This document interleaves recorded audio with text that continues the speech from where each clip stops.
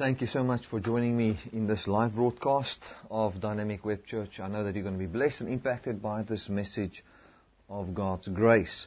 The focus on Dynamic Web Church and on this website and GraceStream TV, everything is to have the message of grace as the center point and the focus from where we have everything. We speak in the area of finances, in the area of just interpreting Scripture. Everything is the cross and what Jesus Christ has done for us and how that applies to our lives. So I want to welcome all the first-time viewers. If you're a first-time viewer to Dynamic Web Church or GraceStream TV, I want to welcome you. Sit back, relax, enjoy the message of God's unconditional love. And as we speak, let this message touch your heart. As you feel the persuasion of this truth come to your life, just give over to what God says. Amen. Today we're going to talk about being born of God and what it means. On the blog that I have or the forum that I have, there are many discussions about being born of God or what it means to be born of God. And there's a teaching of ultimate reconciliation and all those type of things, which is confusing, is not confusing when you listen to it, but when you read the Scriptures, it's confusing. When you read the Bible, it's confusing because it contradicts the Scriptures. It contradicts what's written in the Bible. And then one becomes tired. It just brings this heaviness, this thing of God. I don't know. What should I make with this Scripture? What should I do with this? So today I'm gonna teach a little bit on that. What it is to be born of God. What does it mean to have one new man?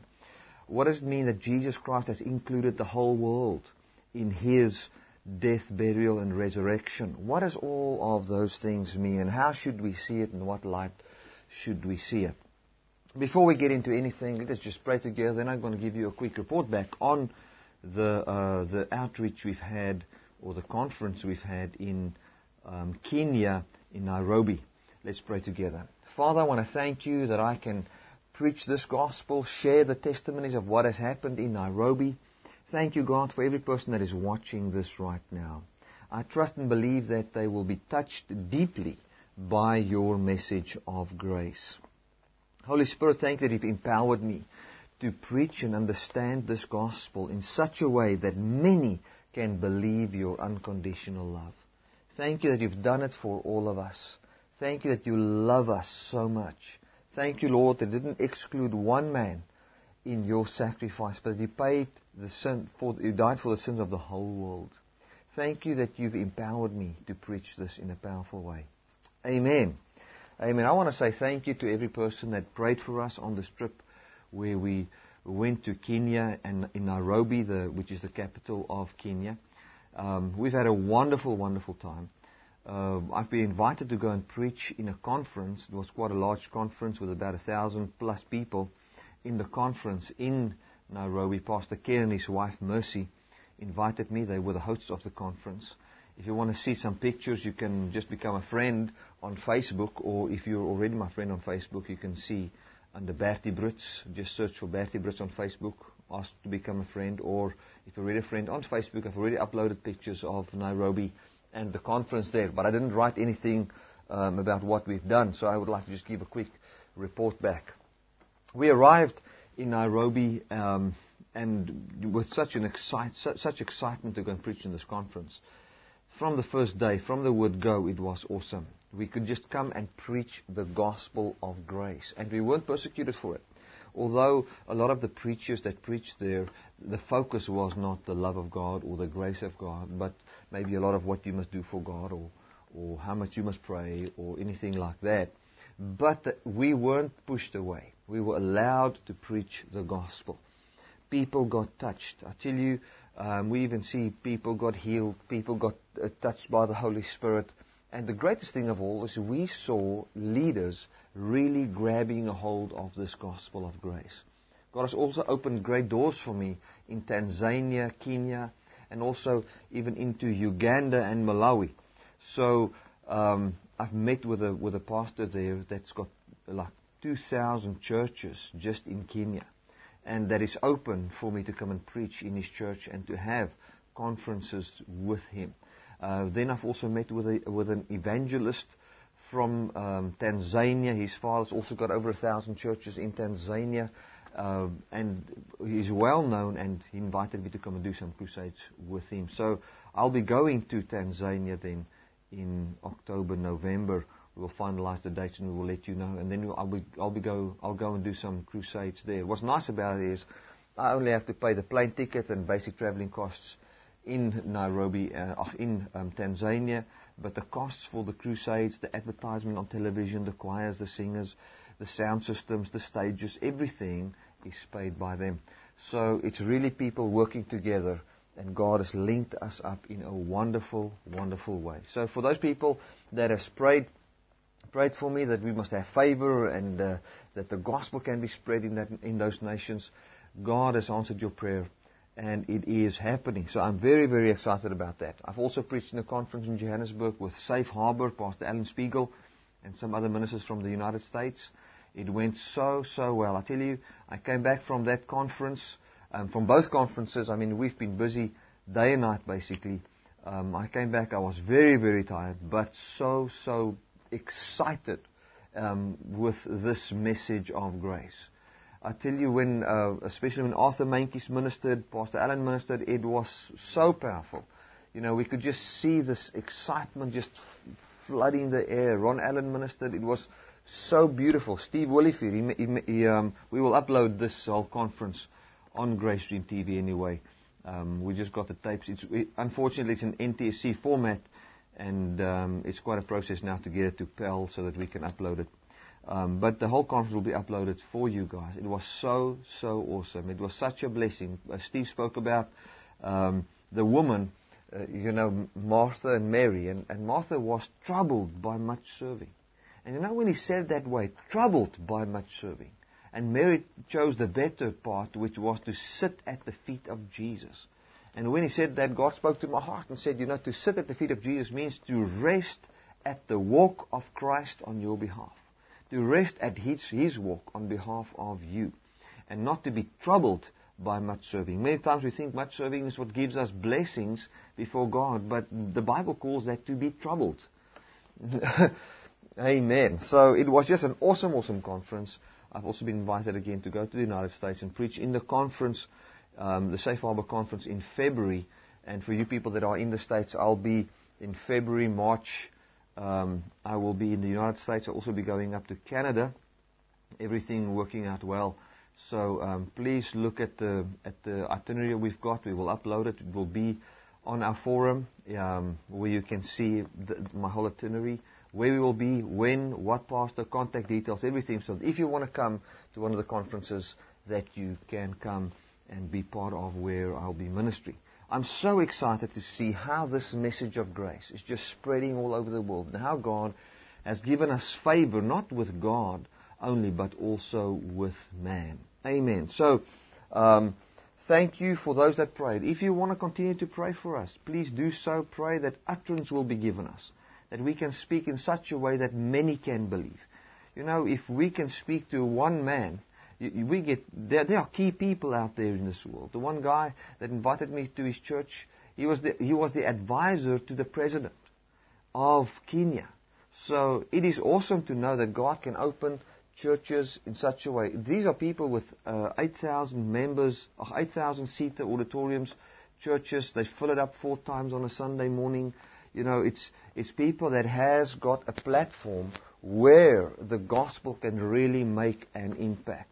Now, I'm not saying that it is a greater miracle to speak before thousands than to speak to one, because it's the same gospel and the same power that will get one man to believe is to get millions to believe. It's the same power. So in the same way, like Paul said, pray for us that a door will be given us, that a way will open, that we can see God is leading us here or God is leading us there.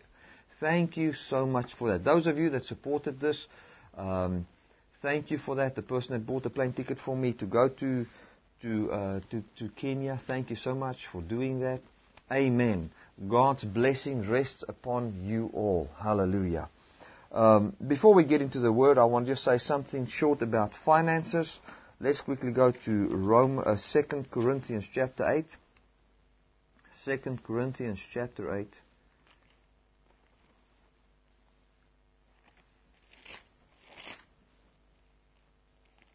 The Bible says, let us give our members, present our members unto God. You know, so many times when we were unsaved, when we haven't believed in Jesus Christ, we did present our members unto unrighteousness, and we were enslaved in unrighteousness. We were enslaved in fearing when it comes to money, fearing when it comes to eternal life, fearing when it comes to the judgment of God. We've given our lives to being stingy. We've given our lives to sin and adultery and fornication and stealing and bad thoughts. And we've given our lives, we've made our lives available for that. So when you're in the world, if you can remember that, some of us have been saved for such a long time, we can't even remember how it functioned. But Paul wrote it down in Romans. You know, he clearly said that there was a time when we did not believe in Jesus. When you did not believe in Jesus, you gave over to the passions that was in your heart. When you were under the law, not seeking God, there was passions inside your heart that started to work. It says, man, let's rob this person. Let's steal this money.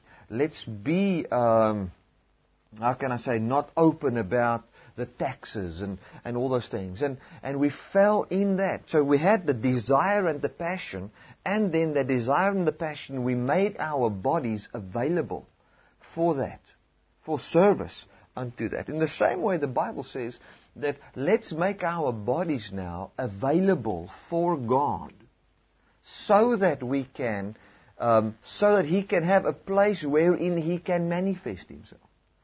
The only place where God can manifest Himself is in your body. It's in your actions. Amen. In your body, He will manifest Himself in a way called immortality and the salvation of your body. And then in deeds, in your deeds and in your mind, in your thought pattern, He manifests Himself through deeds of compassion that you show towards people, love for each other. Like the Bible says, he that is born of God will love his neighbor. Now the focus here is not you must love your neighbor. The focus is simply like this. God lives in you.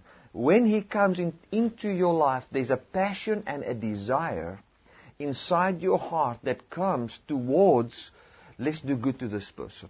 Let's love this person. Let's be kind to that person. Let's speak good of this one. Let's give. Let's love. All those things. It comes to our heart. And now it says, give now your members, give your body to those things that already exist inside you. Hallelujah. So, and you've heard that I've spoken for a year and a half, 2 years. All that I've preached on was how God gave to you. How God gave to you. And that, if you go and look at the writings of Paul, especially Ephesians, Galatians, you will find that the first 2-3 chapters only speaks of what God has done for you. And then the last chapters speaks of how we open ourselves up to the working of God in our lives, in the form of good works. Galatians chapter 4 says, if you have crucified the flesh, you've crucified it with its passions and its lusts manifesting in your life. So you can now live a holy life. So when we talk about the grace of God, we are not running away from the manifestation of grace, the manifestation of life in our lives, because that will bring so much frustration to our life. One of the most frustrating things is if we could believe in Jesus, believe we are righteous, but never see any righteousness in our life. Always feel angry, always fighting, always quarreling, always bearing hatred, always fearing, always thinking bad, always swearing and cussing, doing all those type of things. So when you do those things, it is such a contradiction to what is really in your life and the truth, because we are not making this available to God. So in your heart, when it comes to this gospel, in your mind, see that you've given your life over. You even give your deeds, your works, your finances, everything, you give it over to God. And I've seen when I was at the conference now, when they would take up an offering, you can see that when that basket comes past, now I don't even do that in my church. I don't send a basket past people that they can give money. If they want to give, at the door there's something, or on a table, they can go and put it there if they feel free. But if I just look at the hearts of people, is when that basket comes, all of a sudden you'll find somebody pick up their Bible and read, And then when the basket is passed, then they put the Bible down again. Because of guilt that is inside one's heart. So we should not live in guilt in any way. If you are free in the gospel of grace and you don't want to give, you will not feel guilty at all. And if you want to give, you will do it because there's no fear in your heart. So all I want to say to you, when it comes to finances, maybe not even of Dynamic Web Church, maybe you don't even give anything towards this ministry, that is fine. Go to your church, but open your heart for the working of the Holy Spirit. If the Holy Spirit works in you to love, He works in you to give. So when the Holy Spirit comes and He works that passion inside your heart, yield your members to Him. Let Him do it. Because that's where guilt and all condemnation comes in all the time. You know that God works this thing in you. You reject it, you refuse it, and then you start to feel guilty. Now God, even if you reject the working, that you should do something or love somebody or give something, God's not going to send you to hell for not doing that. And you don't have to feel guilty for years because of that. But there's been, what I've seen is with a misunderstanding of the gospel. We find, it's like the one person wrote on his blog, I didn't write that, he find that people doesn't want to come to church anymore. They don't want to, because all they've had in all their life is, church is a law, and I'm not going to go to church because church is this law. But the benefit of going to church, if the gospel, I want to say this, if the gospel of grace is preached and not law, is wonderful, for it keeps your mind into the truth of the gospel. It keeps you pure. I look at this conference I've been in. I tell you, it is awesome to hear the gospel of grace every day, all the time, and to talk about it all the time. In this last conference I've been in, every preacher that only speaks grace, when we talk to each other during the sessions, we only speak grace. It is such a fellowship in grace that all fear disappears. If there could be any fear, that all that holds us down, it just disappears. Because God has come and set us free, and our minds are being renewed in this. In the same way, and I want to read 2 Corinthians 8 verse 1, it says, "Moreover, brethren, we do to wit of the grace of God bestowed upon the churches in Macedonia, how that in great trial of their affliction, the abundance of their joy and their deep poverty abounded unto the riches of their liberty." So listen to what he says here. It's written in a difficult English, but this is also wonderful. Listen, just by the way, I love the King James translation, but the English Standard Version is also a very, very good translation of the original text. So if you can get a hold of an English Standard Version, get a hold of that. Or what they call the New American Standard Version. Very, very good translations. If I'm not mistaken, the New American Standard Version is seen as the most accurate on the internet. I did a search on what is the most accurate translation, and they said any Greek scholar will tell you that is even better than the King James. Well, anyway, that was just for interest's sake. It says here, it's written a bit difficult, but I'm going to explain this. It says, "Now that in great trial of affliction and abundance of their joy and their poverty abounded unto the riches of their liberty." So what he was saying here is, these guys were very poor. But the poorer they were, the greater we could see the liberty wherein they live. It's almost like this: the darker the night, the brighter the light. Now, God didn't bring darkness to shine forth His light brighter. God gave the light. But when the situation was difficult, we could see the brightness of the light, and the focus could be upon the light.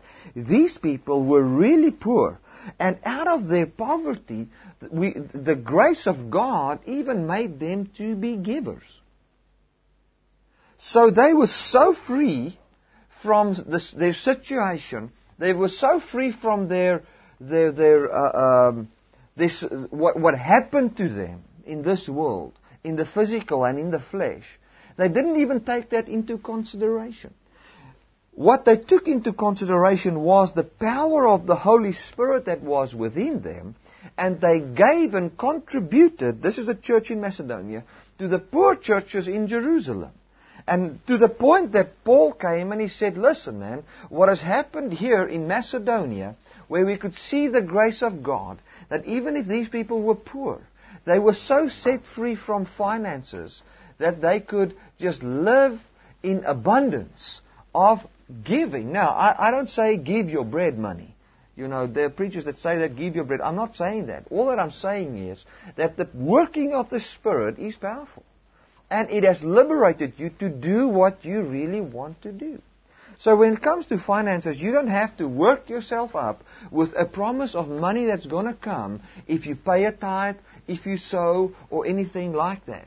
What works in our hearts is the very nature of God that stands for generosity and kindness towards people.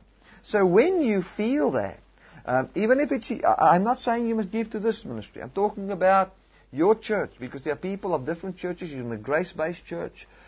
Go and give. Allow the working of God in your life and see how God lives in you.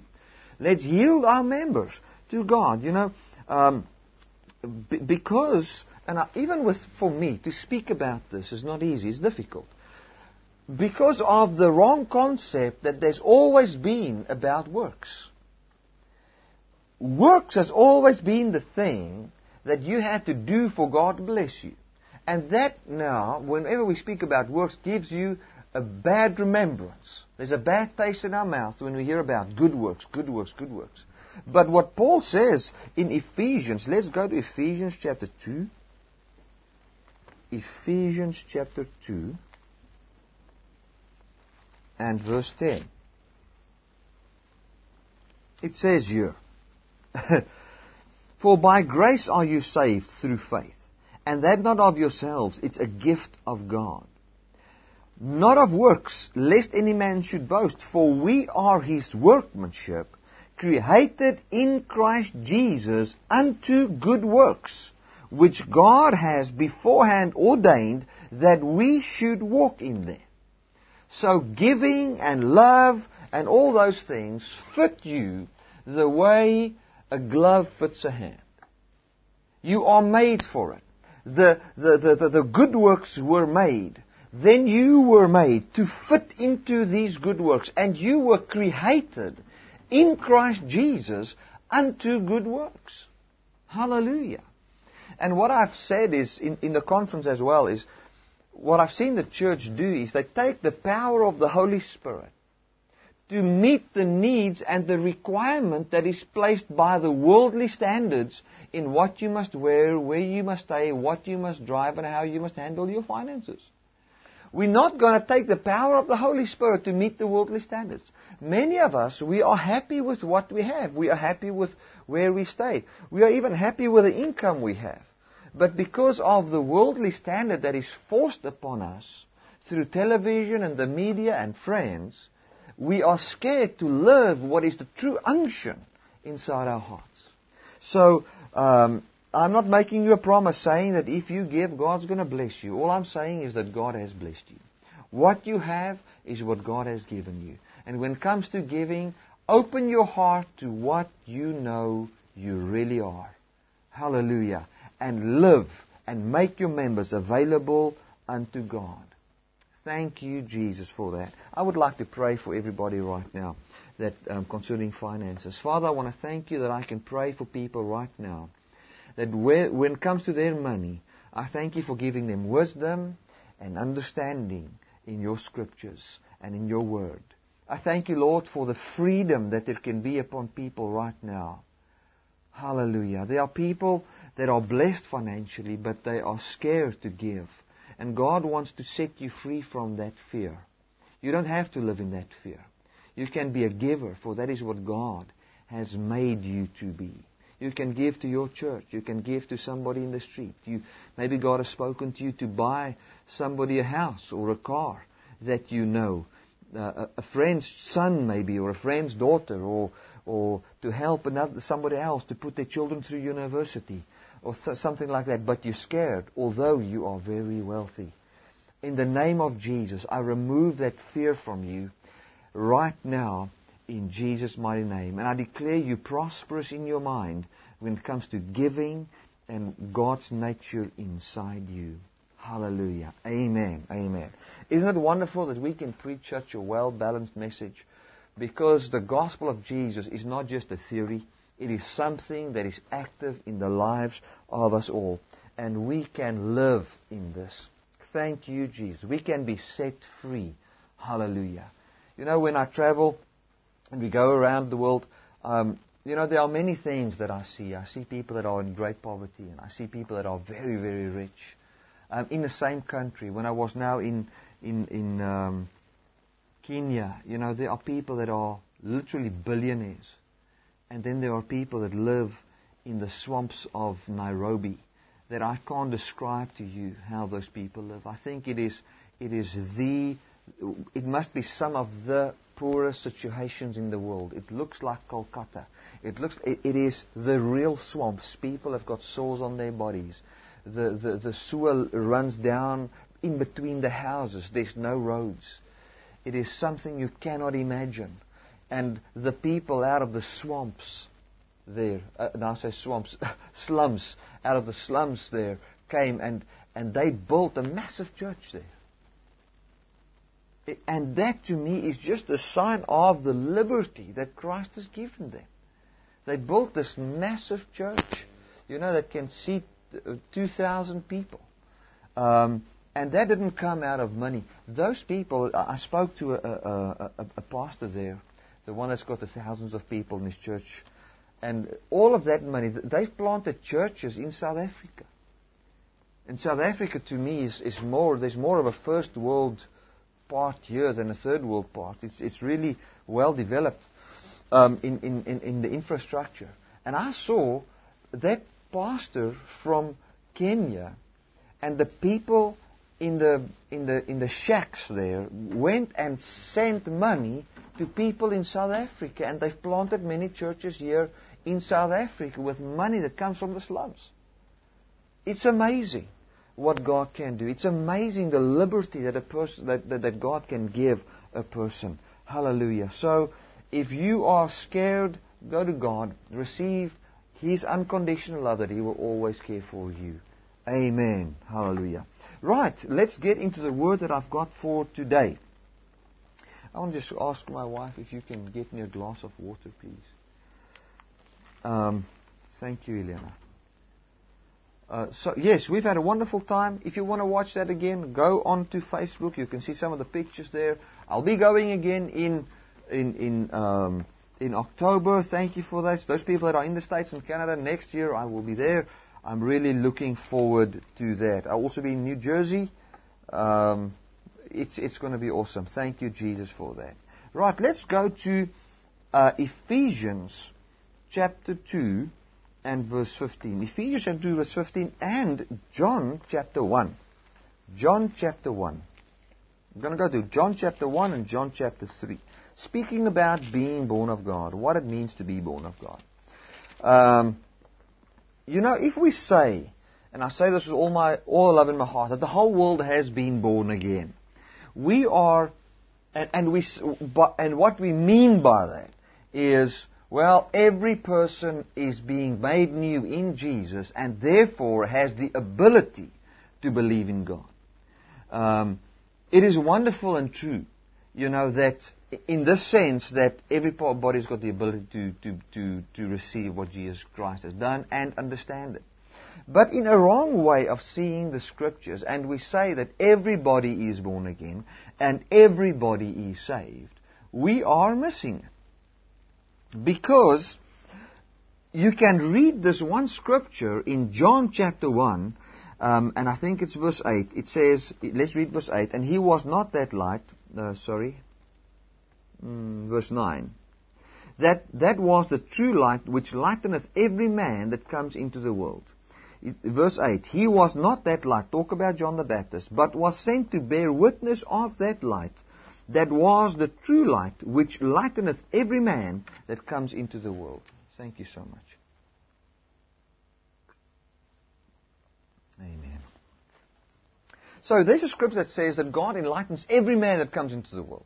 And now we sit with this thing, every man is enlightened. So, and which we know, it is not the truth. Every man is not enlightened in the Word of God.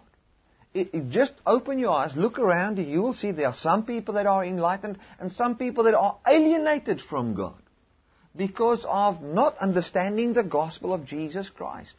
Now, if we take that scripture, which sounds so good because it says, well, nobody has to believe, everybody is already enlightened by God, the Holy Spirit has given birth to every person, then, it sounds so good.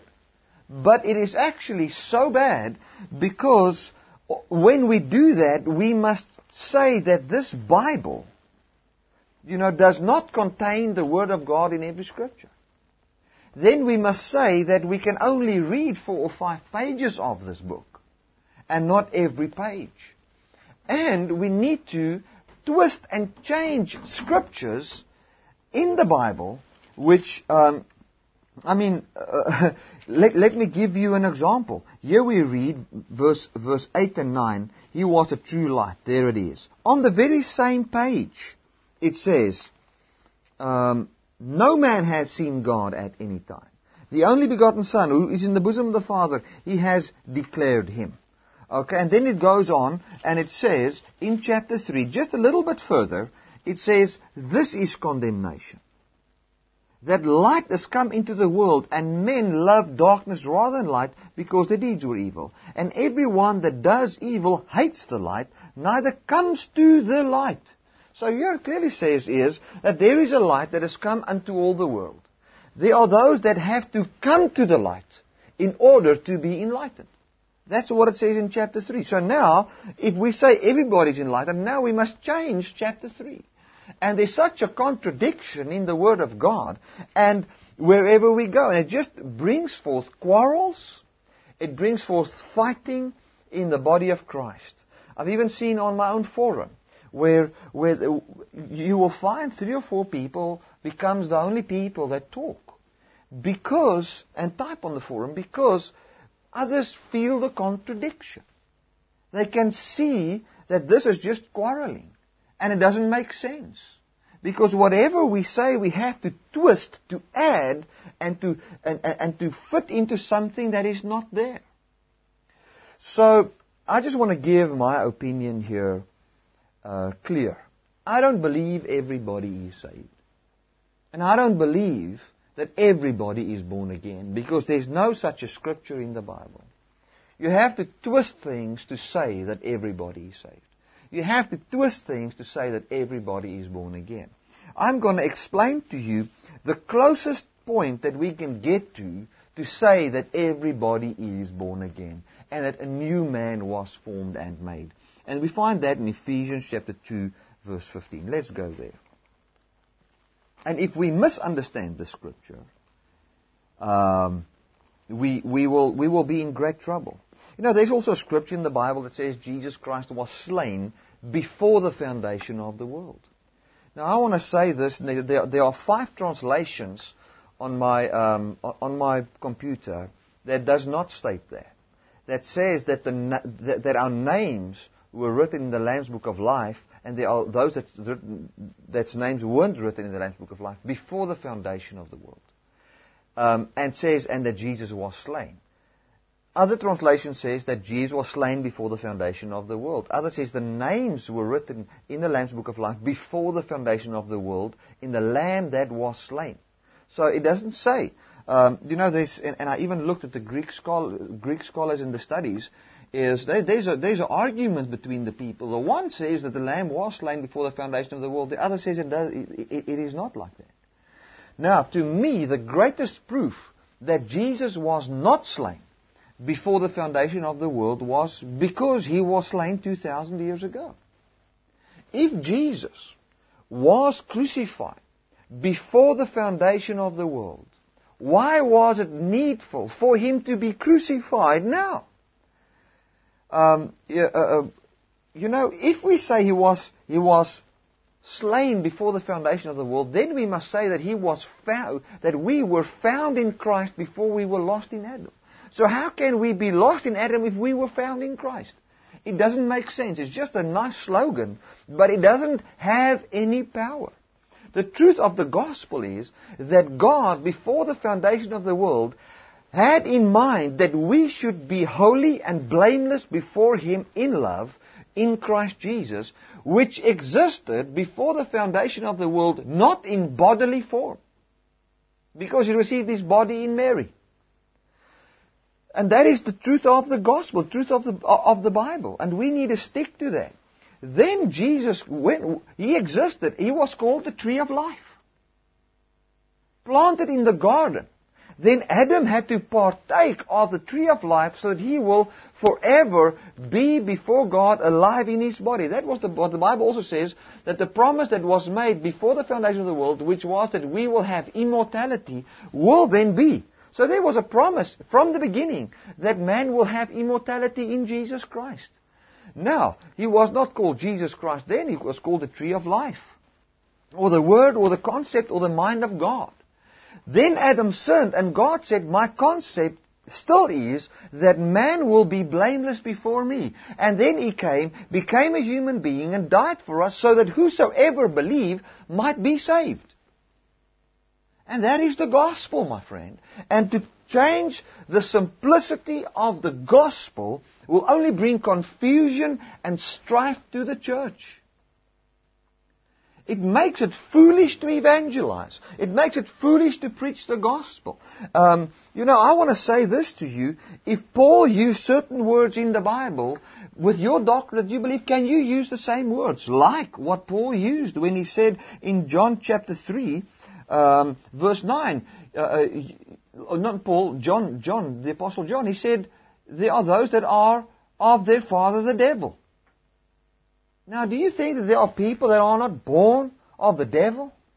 There are people today, and I'm not talking about their physical bodies. All of us are the possession of God.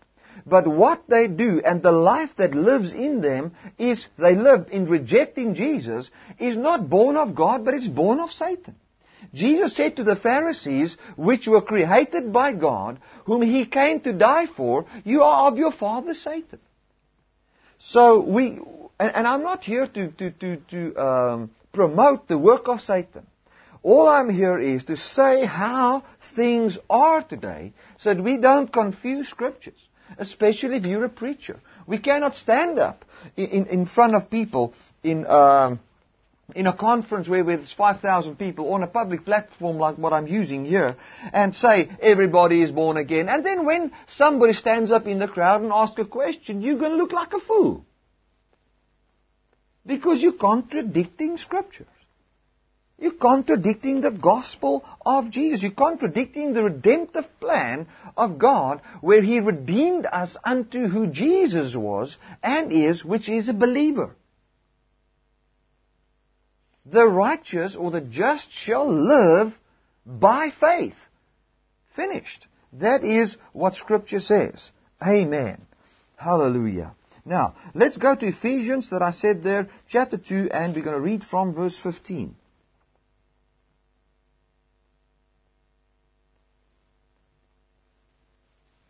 Let's read from verse 13. But now in Christ Jesus, you who sometimes were far off were made nigh by the blood of Christ. Now, listen to this. He talks about people that has been far off. Who's he talking about? He's talking about the Gentiles. Let's start in verse 11 and let me explain this. He says, wherefore remember that you being in times past Gentiles in the flesh, who are called uncircumcision by that which is called the circumcision in the flesh, made by hand. So what he's saying here is, you were called Gentiles, you were afar off, you were called Gentiles by whom? By the circumcision, which are the Jewish people. That at that time you were without Christ, being aliens from the commonwealth of Israel. So at that time there was no salvation for the Gentiles. And strangers from the covenant of the promise, having no hope and without God in the world.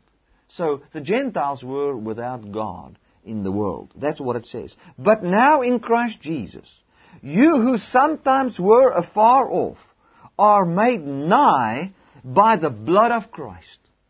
So, what does he talk about here? He says there are two nations, the Jews and the Gentiles. And now, these were far from God because they didn't have the law. And the promises weren't concerning them, but concerning those who obey the law. But now, in Christ, they were brought nigh. How? How were they? For He is our peace, who has made both one. What is this both one? It's not God and man. It is the two types of people. The Jewish people and the Gentiles. He's made the two now one. And has broken down the middle wall of separation between us. So there was a separation between the Gentiles and the Jews. That was broken off by one man. The separation is not God and man. The separation is man and man. And so many times we read that wrong and say there was a separation between us and God because of the law, and God came and fulfilled the law. Now there's no more separation between us and God. No. The context in Ephesians here is the separation between the Jewish people and the Gentiles. And that separation was the law. Because the Gentiles did not have the law. And the law was what brought the separation. Now it says in verse 15, having abolished in His flesh the enmity, even the law of commandments contained in ordinances, for to make in Himself the twain one new man, so making peace, and that He might reconcile both unto God in one body by the cross, having slain the enmity thereby. And come and preach peace to you which are afar off, and to them which are nigh.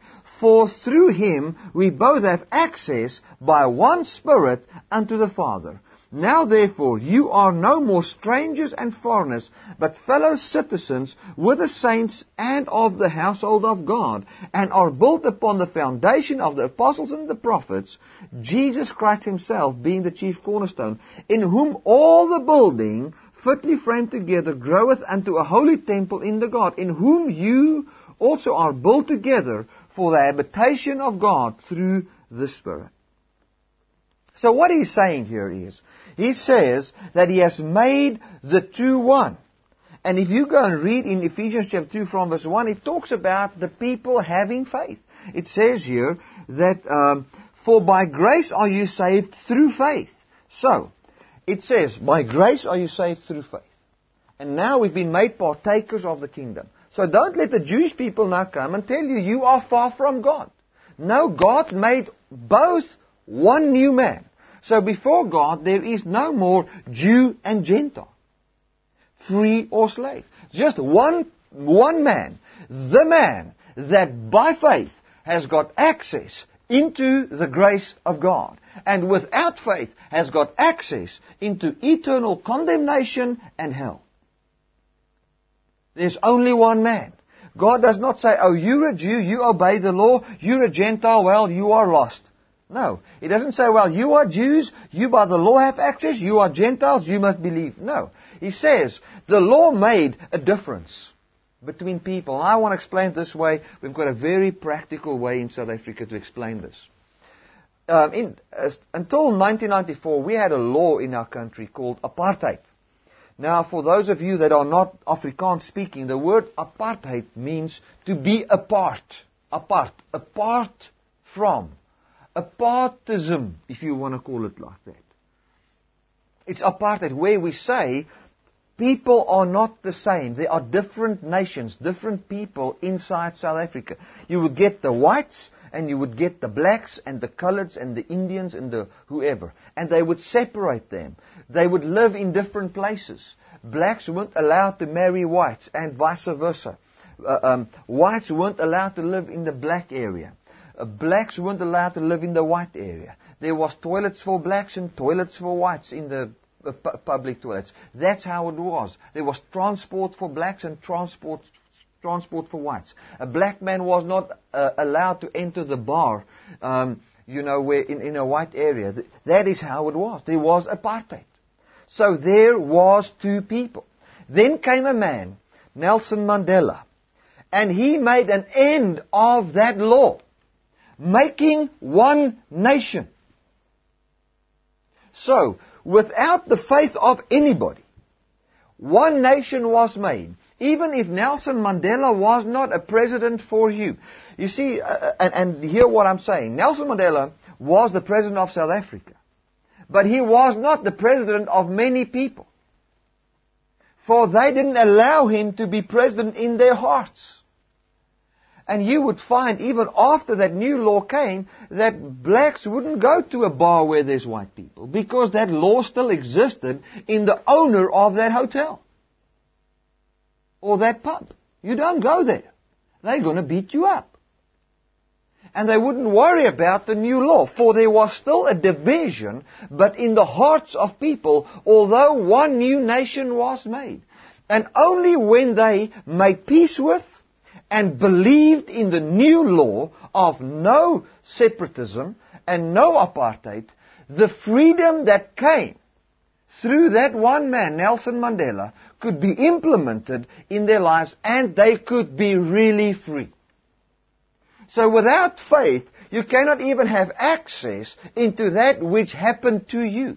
What has happened to all of us? To me, apartheid has been removed. It happened to me. But the law of apartheid can still live in my heart, and the reality about my life can still be is still what I believe. If a person, and there's also the story being told, that under the slavery in the 1800s, there was this guy that had slaves on his farm. And then the slavery has been passed. There was been a law passed that slavery is over. But he kept his people ignorant. So they did not believe what has happened to them or for them. And then after many years, one of the slaves heard that the slavery has been over long ago and spread that word to the other people. When they believed in the new law, they were set free. But without them believing, they are not free. Even if there is a new law. The new law doesn't make you free. The new law gives you the ability to be free if you believe it. That is what happens. Hallelujah. So we need to understand the gospel in that sense. When Jesus died, He took away the sin of the whole world and made the whole world righteous before God, even if they don't believe. Now listen to what I say. Even if they don't believe, because there is no law in God's eyes that makes them guilty. There is no law. The only thing that can make them guilty before God is the law of life in Christ Jesus if they reject it. They'll be condemned for not accepting the gospel of Jesus Christ. So, what happens? It's like me saying there's no more speed law in our country. That means that nobody sins when it comes to speeding. Nobody. But you can find, if I don't tell that to people, and the signposts are still standing, 120 kilometers per hour, 60 kilometers per hour, all the signposts are still there. The law in government has been changed. You'll find people still driving and trying to keep to the limit, the speed limit. And they'll conduct their lives according to that. But they have to hear the truth, believe the truth, for the truth to indwell them. Hallelujah. And now you might say, Bertie, but what is this now? Now listen. The word says that He's made the two people one to reconcile that man unto Himself. Now the Bible says we have this ministry of reconciliation. Now let's quickly go to 2 Corinthians there, chapter 5. If this bores you today, I'm sorry, but I have to bring in some correction here today so that people will not be confused. So this is just a teaching. It says here, in verse 18, all things are of God, who has reconciled us to Himself by Christ Jesus. So has God reconciled Himself to us by Christ Jesus? He took away the law. Therefore, there is no separation between us and God, for there's nothing that makes us guilty before God. To wit, that God was in Christ reconciling the world unto himself, not imputing their trespasses against them, and has committed unto us this word of God, reconciling the world unto himself. Now then, we are ambassadors for Christ, as through Christ did beseech you, or plead by us, we beg you, in Christ's stead, be ye reconciled to God. For he has made him to be sin for us who knew no sin, that we might be made the righteousness of God in him. Now that word be, some people have a problem with. It says here, we beg of you, be ye now reconciled with God. Saying now, realize your being.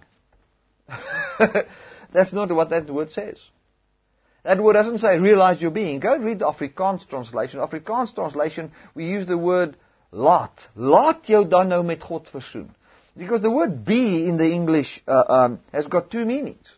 One of the meanings is be to say it is in the state of being, and the other word be means let it happen to you. The word laat in Afrikaans is literally let it happen to you. Let this now happen to you. So it says from God's side, he's removed the enmity that there is. In other words, that which brought separation between you and God, in this sense that you by your flesh now want to go to God, has been taken away. Because of the weakness of your flesh, you could never reach God. So he's taken that away so that we can now come to God.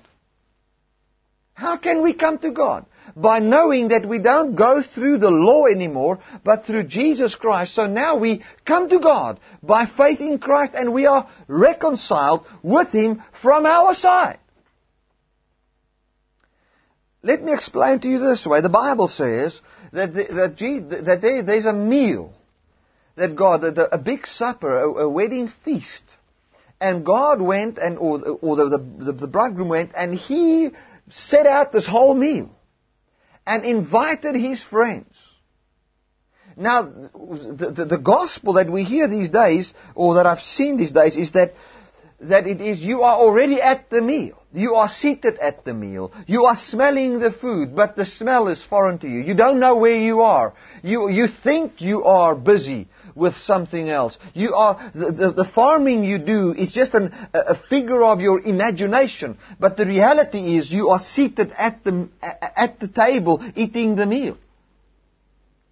And just wake up to the reality. That is not true. Let me tell you what I'm telling you now. God has set the table with the body and the blood of Jesus. And we are inviting people from God's side. He says there's nothing that disqualifies you to eat off my table. In the Old Testament, the law disqualified the Gentiles to come and eat of God's table, and the Jews, for they were not able to keep to the predicament of the law. So God took the law away so that man can now come to the table where man is invited to come and partake and sup with God. Eating the flesh of Jesus, drinking the blood of Jesus. Hallelujah. And now, as ambassadors of God, we plead with you and beg with you, Paul says, to come and eat off this table. Don't say, I want to stay in works. I want to work my own field. I want to work my own work to produce food for myself. For what God then does is He will invite everybody, to come, talking about the Gentiles, and then those that come to the table, they will partake. And that is the gospel. So, it is foolishness to say, well, the sheep is the sheep that has been lost is now found, and now everybody is found. You are already back at home. Open your eyes and see where you are. That is twisting and perverting the parable, trying to say things God never said. If you are lost, my friend, you are lost. The Bible clearly states that people are lost. Let's go to 1 John chapter 4 and verse 7. 1 John chapter 4 and verse 7.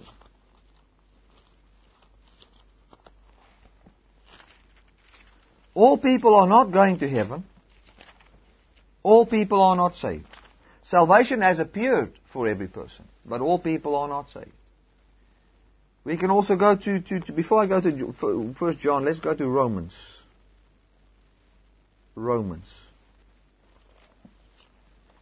Romans chapter 3 and verse 22. Let's read from verse 1. But now the righteousness of God without the law is manifest, being witnessed by the law and the prophets. Remember what I said, the righteousness of God can now be attained without the law. Even the righteousness of God, which is by the faith of Jesus Christ, unto all and upon all them that believe. For there is no difference between Jew and Gentile. So what he says here is, if a Jew can believe this, he can be saved. If a Gentile can believe it, he can be saved. For there is no law anymore, there's only one man. But the one new man must now be reconciled unto God. How? And God reconciled that man unto God in this way. That he says there's no law that separates the Jew anymore because he couldn't keep the law. And there's no law that separates the Gentile anymore, for the fact that he didn't have a law made that he couldn't be saved. So God took the law away so that these two people can be made one, so God doesn't see a Gentile and a Jew anymore. And the reconciliation in this person is through faith. He needs to believe and make use of this gospel.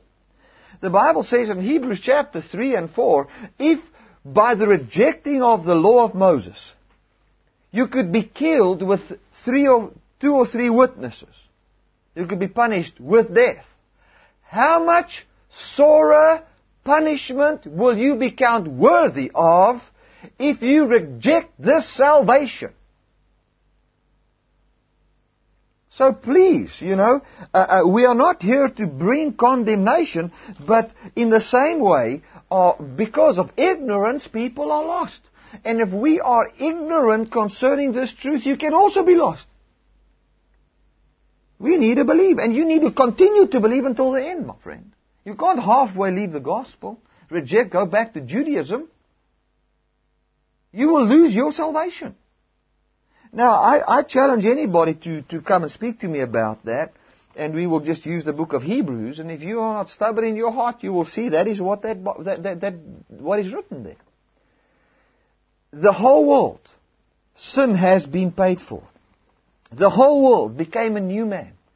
In one action of Nelson Mandela, I was made part of the Rainbow Nation. I was made a South African in a different way. I've been made one nation. And there's nothing I could do about that. There's nothing that you could do about the fact that God took the law away. You can fight for the law, you can fend for the law, there's no salvation through the law, it's been taken away by God. And you are busy with something that does not exist even in the mind of God. But that does not mean that because you stand righteous before the law and righteous before God, for He's taken the law away, that you have now received the Holy Spirit. For clearly in the book of Acts, after they believed, they received the Holy Spirit. The fact that you've got a desire for God and for truth does not mean that you have God. It means you don't have God. For you to have a desire for something, you need not to have it. For me to desire an aeroplane, it doesn't mean I've got a plane and because I feel the passions of a plane, now I desire a plane. No. I need not to have an aeroplane to desire an aeroplane. For you to desire God, the desire that you have for God is not to say that is now God, the sign that God lives in you. No. It is the sign that God's not in you. That is what it is. So we need to awake unto this truth. There are people out there that need to hear the gospel, that need to hear your sins has been forgiven. God has reconciled you unto Him. There's nothing that separates you from God. Or let me put it this way, when you use other words, there's nothing that makes it impossible for you to be saved now. All you need to do is realize that Jesus Christ paid for your sins. He died for you. He was raised on your behalf so that if you believe this and say, I identify myself with Him and make use of this and call on the name of the Lord, saying, Lord, save me, and believing what has happened, you will be saved. The Bible says, how can a man be saved unless somebody preaches to him? That makes that all people are not saved. How can a man know that he is free from slavery if he's been a slave and a new law has been passed and he doesn't have the media, he doesn't have a newspaper, he doesn't have television or anybody to tell him about this news? He'll be in slavery forevermore. And if I come and preach to him and tell him, you have been set free, and he doesn't believe me, he'll be in bondage forevermore. For as long as he doesn't have faith. And if he believes this good news and then doubts this good news that he's been set free and thinks he's a slave again, he'll go back to his slave life. And that is the way it is. Right. Let's go to 1 John chapter 4 and verse 15. Let's go to 1 John chapter 4 and verse 15. I want you to listen to everything I say and then to read the scriptures and see what the scripture says. 1 John chapter 4 verse 7. Beloved, let us love one another, for love is of God, and everyone that loves is born of God and knows God. He that loves not knows not God, for God is love. Verse 15. Whosoever shall confess that Jesus is the Son of God dwells in God and God in him. And we have known and believed the love that God has for us. God is love, and he that dwelleth in love dwelleth in God and God in him. So, whosoever confesses that Jesus is the Son of God, God dwells in him and he in God. Amen. Chapter 5 verse 1. Whosoever believes that Jesus is the Christ is born of God. And everyone that loves him, that begat, loveth him also that is begotten of him. By this we know that we love the children of God. So who is the children of God? Those that believe. Here, let me read again. Whosoever believes that Jesus is the Christ is born of God. So, is a Muslim born of God? No. Is an atheist born of God? No. Is a Satanist born of God? No. Has all people come to the light? No. Has people rejected the light? Yes. And that is what it is. Now, let's quickly go to 1 John chapter 3, and we're going to read verse 9. Whosoever is born of God does not commit sin, for his seed remains in him, and he cannot sin because he is born of God. In this the children of God are manifest, and the children of the devil. Whosoever doeth not righteousness, in other words, believes in Jesus, is not of God, neither he that loves not his brother. So here we can see, he that does not do righteousness, believes in Jesus, or hates his brother, is not of God, but of the devil. I mean, what must we do with the scripture? You see, that's why I say, if you go to John chapter 1, say everybody is already born of God, why do you say here, what does it mean then? Why did John, the same John that wrote John chapter 1, right here, whosoever believes that Jesus is the Christ is born of God. Why didn't he just write it plain and say, all men are born of God? Just realize that you are born of God. He never wrote, there's not such a verse in the Bible. We must go and try and see it into scriptures and twist the thing. There are people today that are born of the seed of Satan. Jesus Christ came in John chapter 8, verse 45, around about there. Let me see, verse 44, he says, you are of your father Satan. For they found their origin in their flesh. For Satan said that I will give birth to a new type and species, which is a being that stands before God in his own works.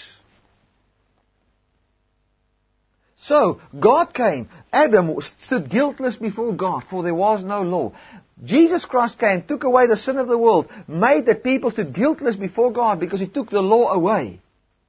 But your belief determines where you stand. Like Adam's belief determined where he was standing. When he believed in his flesh, do you know what happened? He died. In the same way, if he believed God and ate of the tree of life, he would have lived forevermore. But now, he didn't. In the same way, you need to believe on Jesus.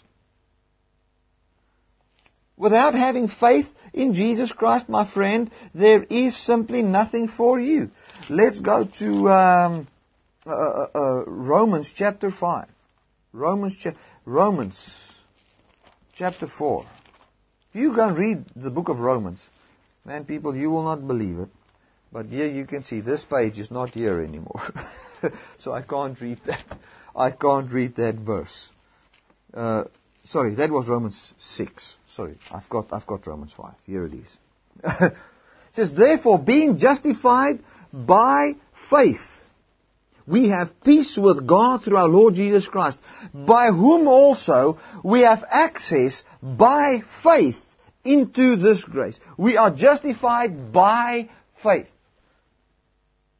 That's why I believe the scripture says that he died or he was resurrected because of our justification. Should also read for our justification. He was raised so that we can believe and be justified.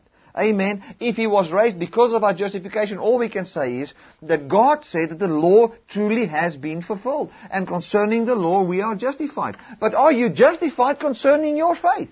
Because there's a law of faith. Are you justified concerning faith? Or are you standing guilty before God concerning your faith in Jesus Christ? Are you righteous before God when it comes to accepting Jesus? Or are you guilty when it comes to the sacrifice of Jesus, you rejecting the sacrifice of Jesus Christ? Romans chapter 4. I mean, the whole of Romans, if you go read from verse 2, is all about faith. This gospel, like I said in Romans 3 here, it says, even the righteousness of God, which is by the faith of Jesus. So here, many people say, Romans chapter 5 talks about the faith of Jesus. Therefore, being justified by faith. Whose faith? The faith of Jesus. No, listen. Let's read chapter 3 and see the context. It says here, even the righteousness of God, which is by faith of Jesus Christ, unto all and upon all of them that believe. So there is, by the faith of Jesus, the law was fulfilled. By the faith he had, the law was fulfilled, and the way was made. And by our faith, we've got access into this. In the Old Testament, there was righteousness in heaven, there was the law.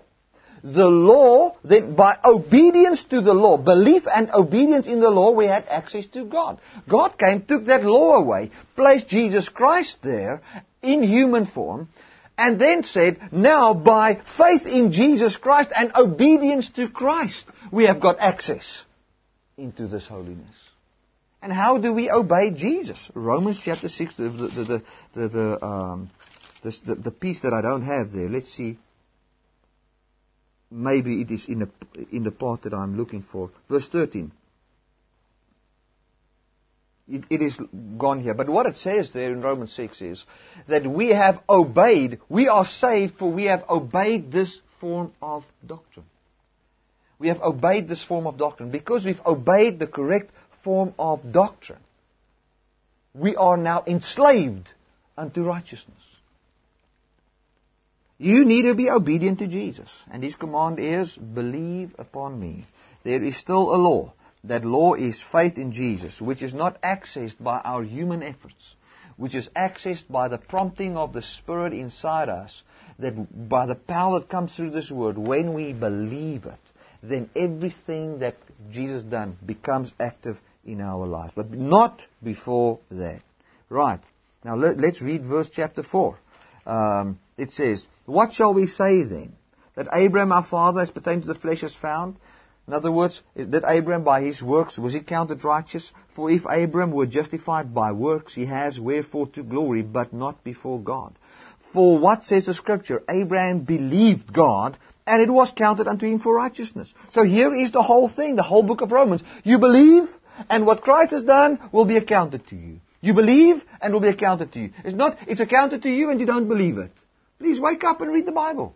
Amen. Now to him that worketh, the reward is not reckoned of grace, but of debt. But to him that worketh not, but believes on him that justifies the ungodly, his faith is counted for righteousness. Even as David. So what has happened? God took away the law. By taking away the law, He justifies the ungodly that does what? That believes. Amen. Saying, blessed are those whose iniquities are forgiven, whose sins are...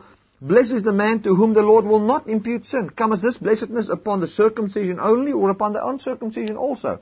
For we say that faith was reckoned to Abraham for righteousness. How was it then reckoned? When he was in the circumcision or in the uncircumcision? Not in circumcision, but in uncircumcision.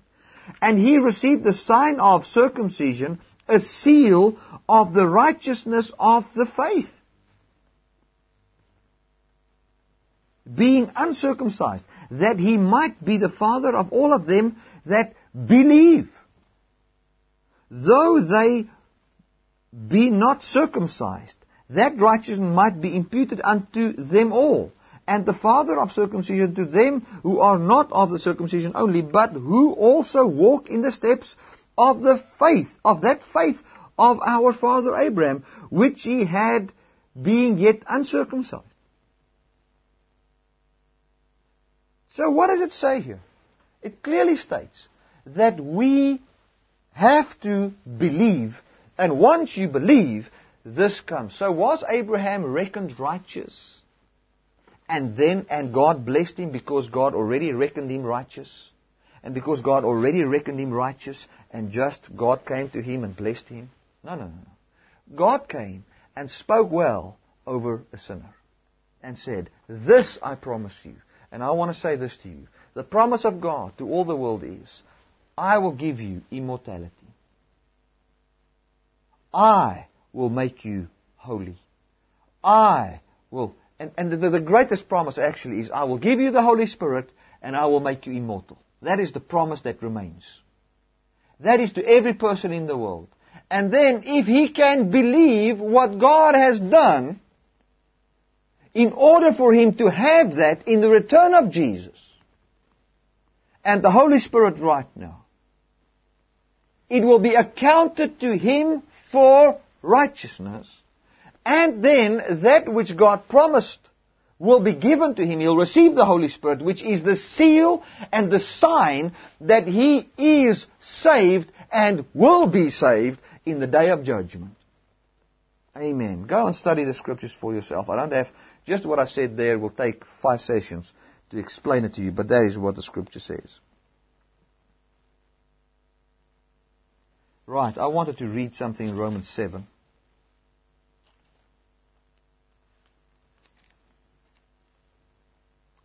My Romans 7 is gone. Man, can you believe that? So, Romans chapter 7 verse 1 to 5 says that God came, that we are married to the law as long as what the law lives. But Jesus Christ came and died as a man under the law. When He died as a man under the law, what happened? There is no more lawman, so that we might be married to Jesus and bring forth much fruit. How are we married to Christ? Through faith. Belief. Call upon the name of Jesus. It's clear in Romans chapter 10. Let's just read it there. People, I've read so many scriptures, there cannot be any argument anymore. It says, for whosoever shall call upon the name of the Lord shall be saved. Okay, so is everybody saved? No. Is everybody born again? No. Who is born again? Those that believe upon His name are born of God. Right. How then shall they call on the name in whom they have not believed? How shall they believe in whom they have not heard? How shall they hear without a preacher? And how shall they preach except they be sent? As is written, how beautiful are the feet that bring this good news. But they have not all obeyed the gospel. So hear what it says. They have not all obeyed the gospel. For Isaiah says, Lord, who has believed our report? So what is obedience to the new command? So that you can be saved? It is belief. So then faith comes by hearing, and hearing by the word of God. So how are they saved if they cannot believe? How can they believe if they cannot hear? What is this word? I've taken away the law. I've made one new man. You are not guilty according to the law anymore, because I've removed the thing that makes you guilty, where you get justification by your works, and I've made another way by which you can be justified, which is the body of Jesus that obeyed on your behalf. You've got access into this by faith. When you believe and call upon the name of the Lord, you will receive the Holy Spirit. Once you've received the Holy Spirit, that is the seal and the sign that you are a child of God. The Bible says, how do we know that we are children of God?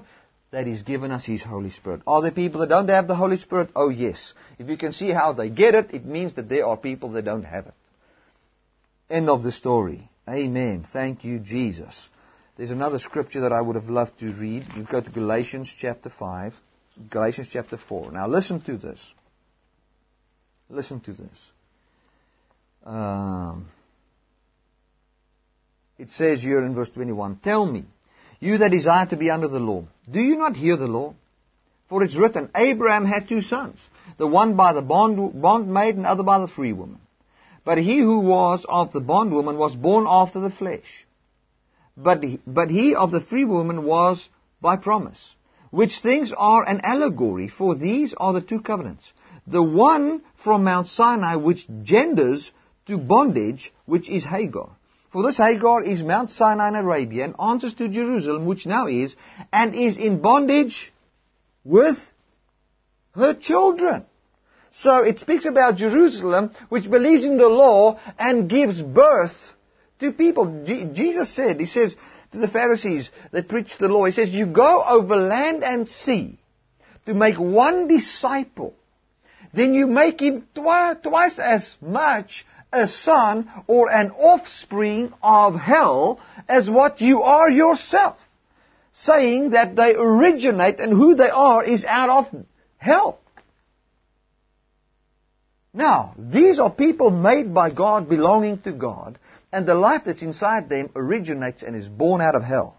So, Jesus said, and let me tell you something, the fact that God made you doesn't mean you are saved. God also made Satan. God made those that crucified Jesus. God made the demons. They were angels, became demons. God made them all. The fact that you make something doesn't mean it's saved. The prodigal son, the fact that he was a son didn't mean that he was saved. The fact that it means that God, the origin of his creation, he was created by God, doesn't mean he's saved. It means that something created by God that belongs to God was lost. And all the consequences of being lost would have been his. One day a man said to me, but Bert, you must realize that prodigal son would have inherited. If the father died, even if he was lost, his inheritance would have been sent to him. No, my friend, the Bible says he received his inheritance before the time and went and squandered it.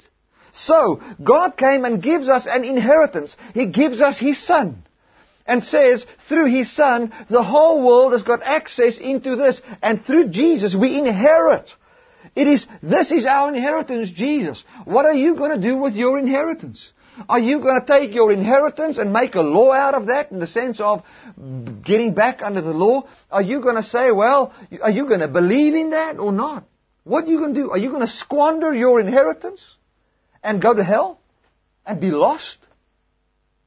No, I want to declare to you today that God came to save you. He came to give you a gospel that you can believe in Him. Hallelujah. Here it says that Jerusalem with her children is in bondage. So there is children out of the law. But Jerusalem, which is above, is free, which is the mother of Us all. Now, that all there, does that mean all in the sense of every human being? No, it does not, because it also states that there are children now that are born out of the law, and then there are children which is of another mother. So it talks about the children here that's of the mother which is from above. Which is whom? Which is those that believe. For it's written, rejoice, you barren that bears not. Break forth, crying, singing.